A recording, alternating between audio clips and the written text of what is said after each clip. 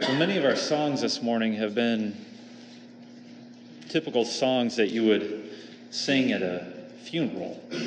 And part of the reason for that is we're reaching a part of Scripture where Jesus speaks out a lament. And we're going to see this in our Scripture reading. Our Scripture reading today is Matthew 23, verses 33 through 39. You can find that in your pew Bibles on page 1537. It's actually the last verse on 1537, so you'll be flipping the page quite quick if you go there. Matthew 23, verses 33 through 39. You snakes, you brood of vipers, how will you escape being condemned to hell? Therefore I am sending you prophets and wise men and teachers. Some of them you will kill and crucify. Others you will flog in your synagogues and pursue from town to town. And so upon you will come all the righteous blood that has been shed on earth, from the blood of righteous Abel to the blood of Zechariah, son of Berechiah, whom you murdered between the temple and the altar. I tell you the truth, all this will come upon this generation. O Jerusalem, Jerusalem, you who kill the prophets and stone those sent to you. How often I have longed to gather your children together as a hen gathers her chicks under her wings, but you were not willing. Look, your house is left to you desolate. For I tell you, you will not see me again until you say, Blessed is he who comes in the name of the Lord. Thus ends our reading of God's purifying word. May all who hear it find that their house is not left to them desolate. Well, we've reached the end of Jesus' last public sermon. Any preaching that he would give after this moment would be done privately to his disciples. Think about that for a moment. These are Christ's parting words to the masses. This was the message that he wanted to leave them with. A warning of condemnation, of judgment. But why? Why this message? The truth of the matter is that Christ knew, he knows the hearts of men. He knew that they had not fully embraced him as the Messiah. That though they had cried out, Hosanna on Sunday, they would be shouting, Crucify on Friday. For they had not truly listened to his message. Repent, for the kingdom of heaven is near. And this is why we see this dire warning of coming judgment. Now, if you recall, Jesus had started this sermon of his with scathing remarks about the teachers of the law and the Pharisees. And he began by instructing his followers to be wary of these false teachers. For they do what they do in order to be seen by men. They had no intention of being a part of God's kingdom. Rather, they desired their own kingdom. And then last week, we saw Jesus address these false teachers directly as he pronounced 7 woes upon them. These condemning words of our Lord highlighted the fact that these blind guides had missed the thrust of God's word. And in so doing, they had also missed the Messiah, even when he was standing right before them. They were a cursed lot, filling up the measure of the sin of their forefathers. And now today, Jesus will pronounce upon them his verdict. Because of their rejection of him, they now stood under the judgment seat of Christ. Look at our first verse. You snakes, you brood of vipers, How will you escape being condemned to hell? You snakes, you brood of vipers. We saw these same words early on in Matthew's gospel, did we not? Only there it was John the Baptist who spoke them. Look at Matthew 3, verses 7 and 8. But when he saw many of the Pharisees and Sadducees coming to where he was baptizing, he said to them, "You brood of vipers, who warned you to flee from the coming wrath? Produce fruit in keeping with repentance." John had called them a brood of vipers because they refused to repent. And now we see Jesus repeating John's words to these same men, reminding them that they had been warned years prior. And that because of their refusal to listen, a refusal to recognize the prophet of God, and more importantly, God's Messiah, because of this, a judgment had been declared. How will you escape being condemned to hell? These men truly were filling up the measure of their forefathers. Hell is a place we try hard not to think about. Am I right? For it's a place that is outside of the kingdom. It is a place that is lonely, a place that is desolate, a place where the wrath of God is poured out for all eternity. In the book of Revelation, it's described as a lake of burning sulfur, where there will be torment day and night forever and ever. It is the second death, and those who go there are without hope. This is a judgment for those who reject Jesus. And right now, right in this moment, Christ wants us to dwell upon that thought. I imagine that each and every one of you knows at least one person whom you love that has rejected Jesus. And that's why we don't like to think about hell. Because it hurts to think about. It causes us sorrow. It causes us pain and grief. And I get it. But might I suggest that in our avoidance of this issue, we do the ones we love a disservice.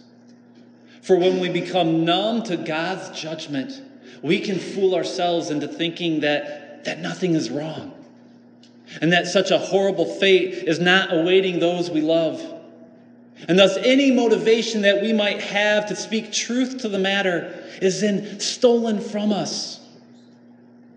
We miss opportunities to share Christ with those who are closest to our hearts. Dear friends, Jesus did not shy away from the reality of hell. No. He was warning these men of their dire fate. And not because it brought him some type of sick pleasure. No. But because he had compassion for their lost state. This is what we read about in our first scripture reading. Look at Ezekiel 18, verse 30. Therefore, O house of Israel, I will judge you, each one according to his ways, declares the sovereign Lord. Repent, turn away from all your offenses, then sin will not be your downfall. Rid yourselves of all the offenses you have committed, and get a new heart and a new spirit.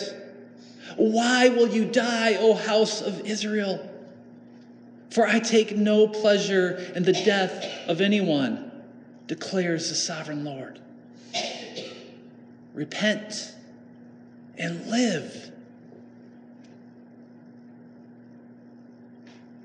Jesus takes no pleasure in judging the wicked. And yet he doesn't avoid it either. He warned these men while there was still time because he loved them. I mean, look at the next verse. Look at verse 34. Therefore, I am sending you prophets and wise men and teachers. We read about these prophets and these wise men and these teachers in the book of Acts, do we not? There was a whole generation of men, beginning with the apostles, who became witnesses not only to the Pharisees, but to all their Jewish brothers, and eventually to the whole world. Jesus sent them to testify because he takes no pleasure in the death of anyone. He has compassion for their lost state.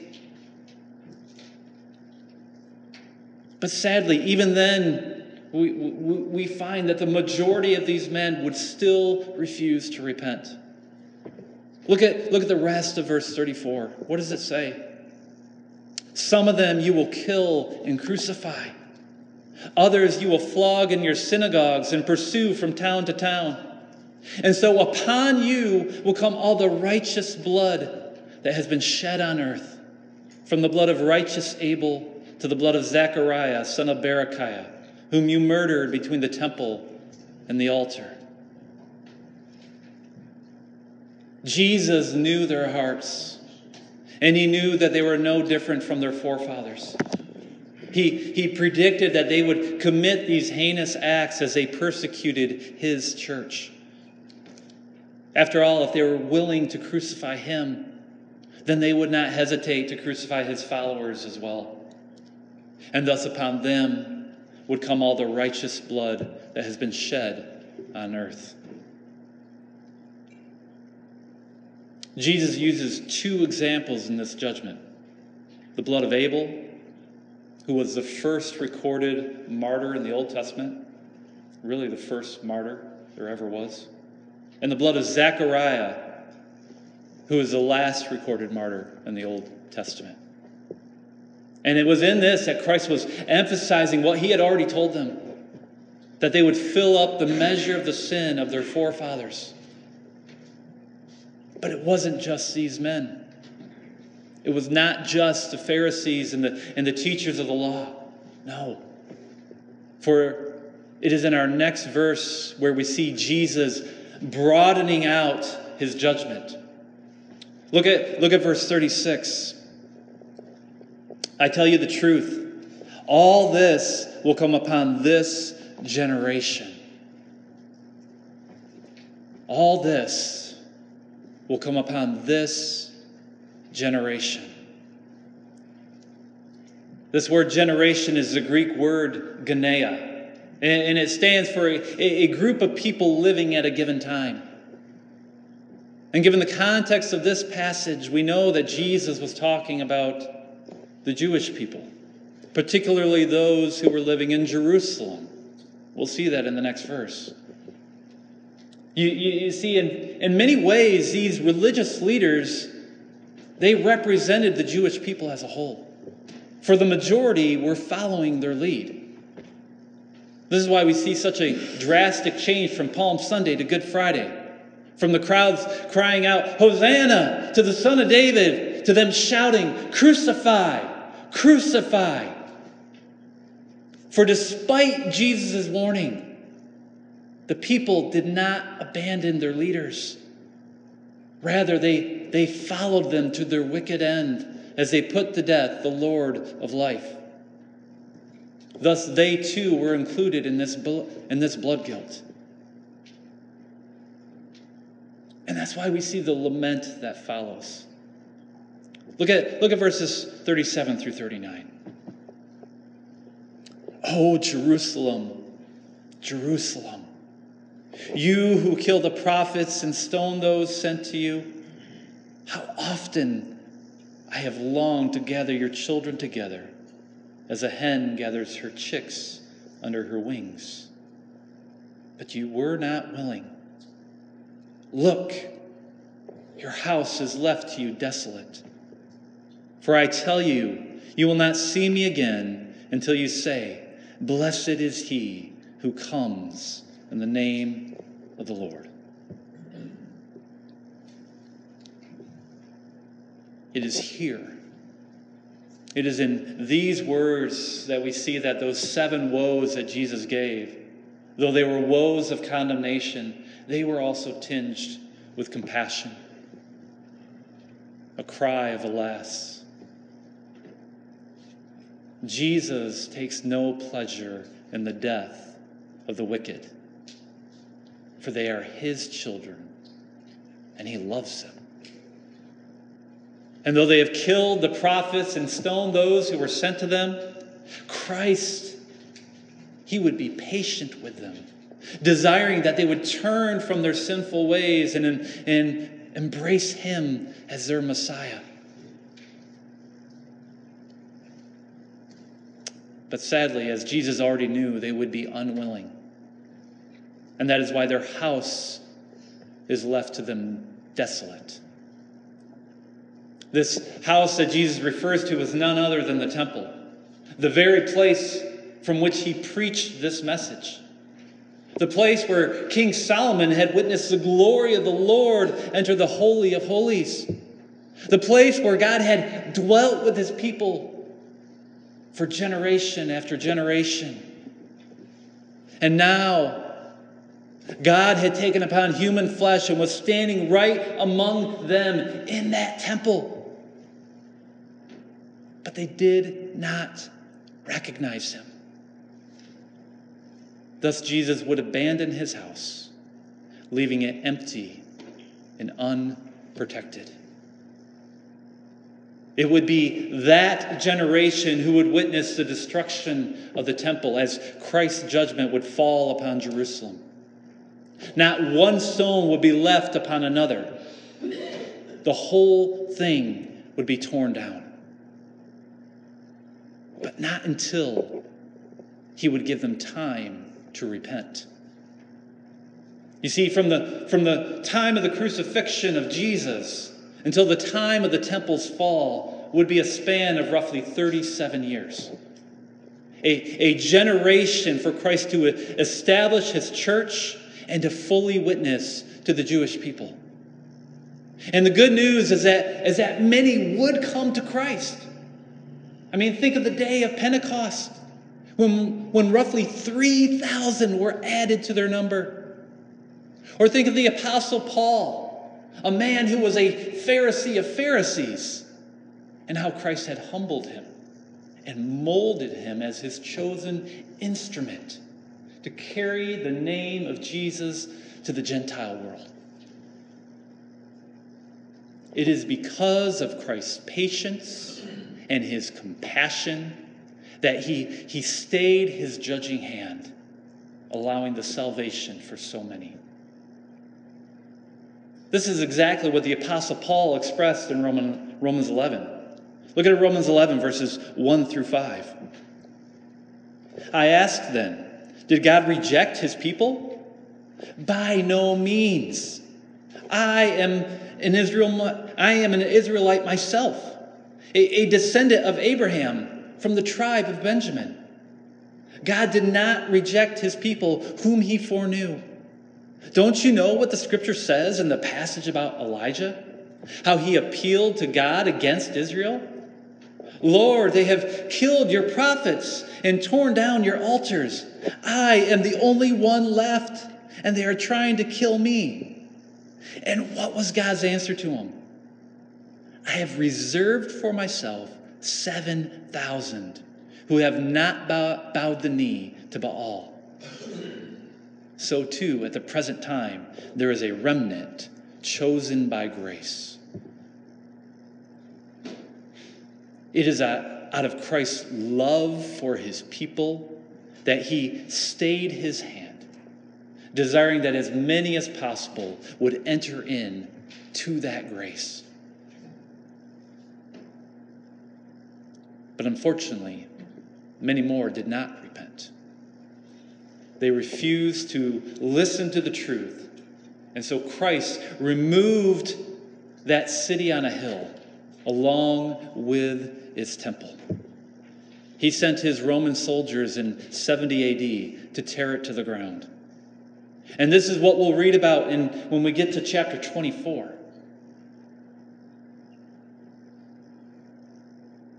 Is Christ patient?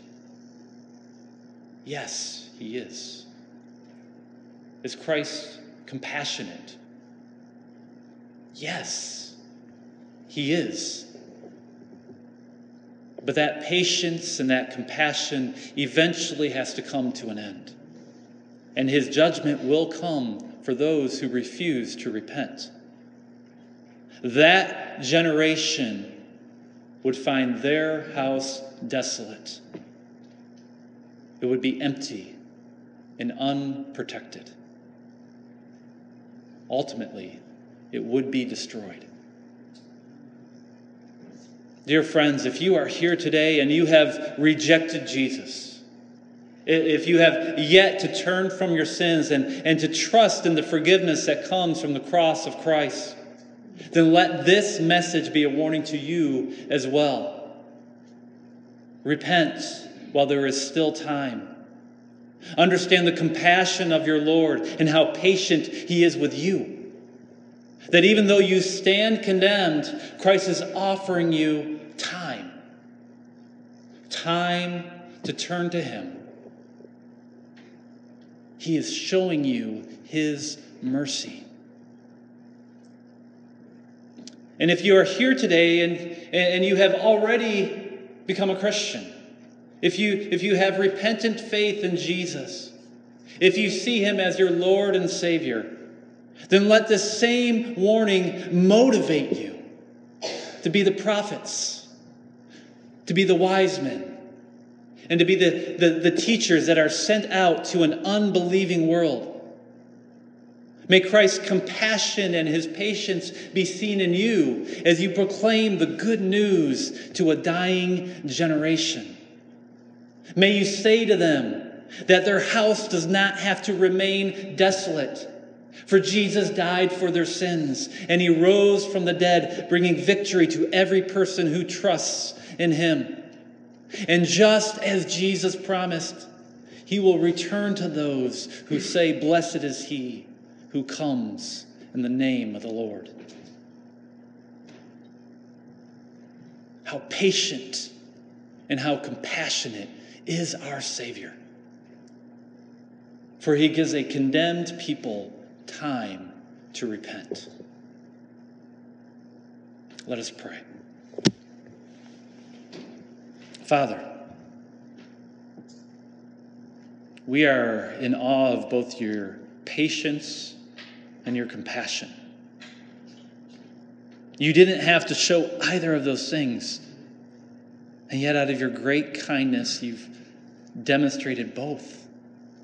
Not only to the people back then, but even today. May your words of warning move in our hearts. May they stir up our faith. May your Holy Spirit convict us that we might be repentant and turn to your Son and find deliverance. And may we be motivated as your people to warn others as we spread your good news to those around us, to this dying generation. We pray this in Jesus' name. Amen.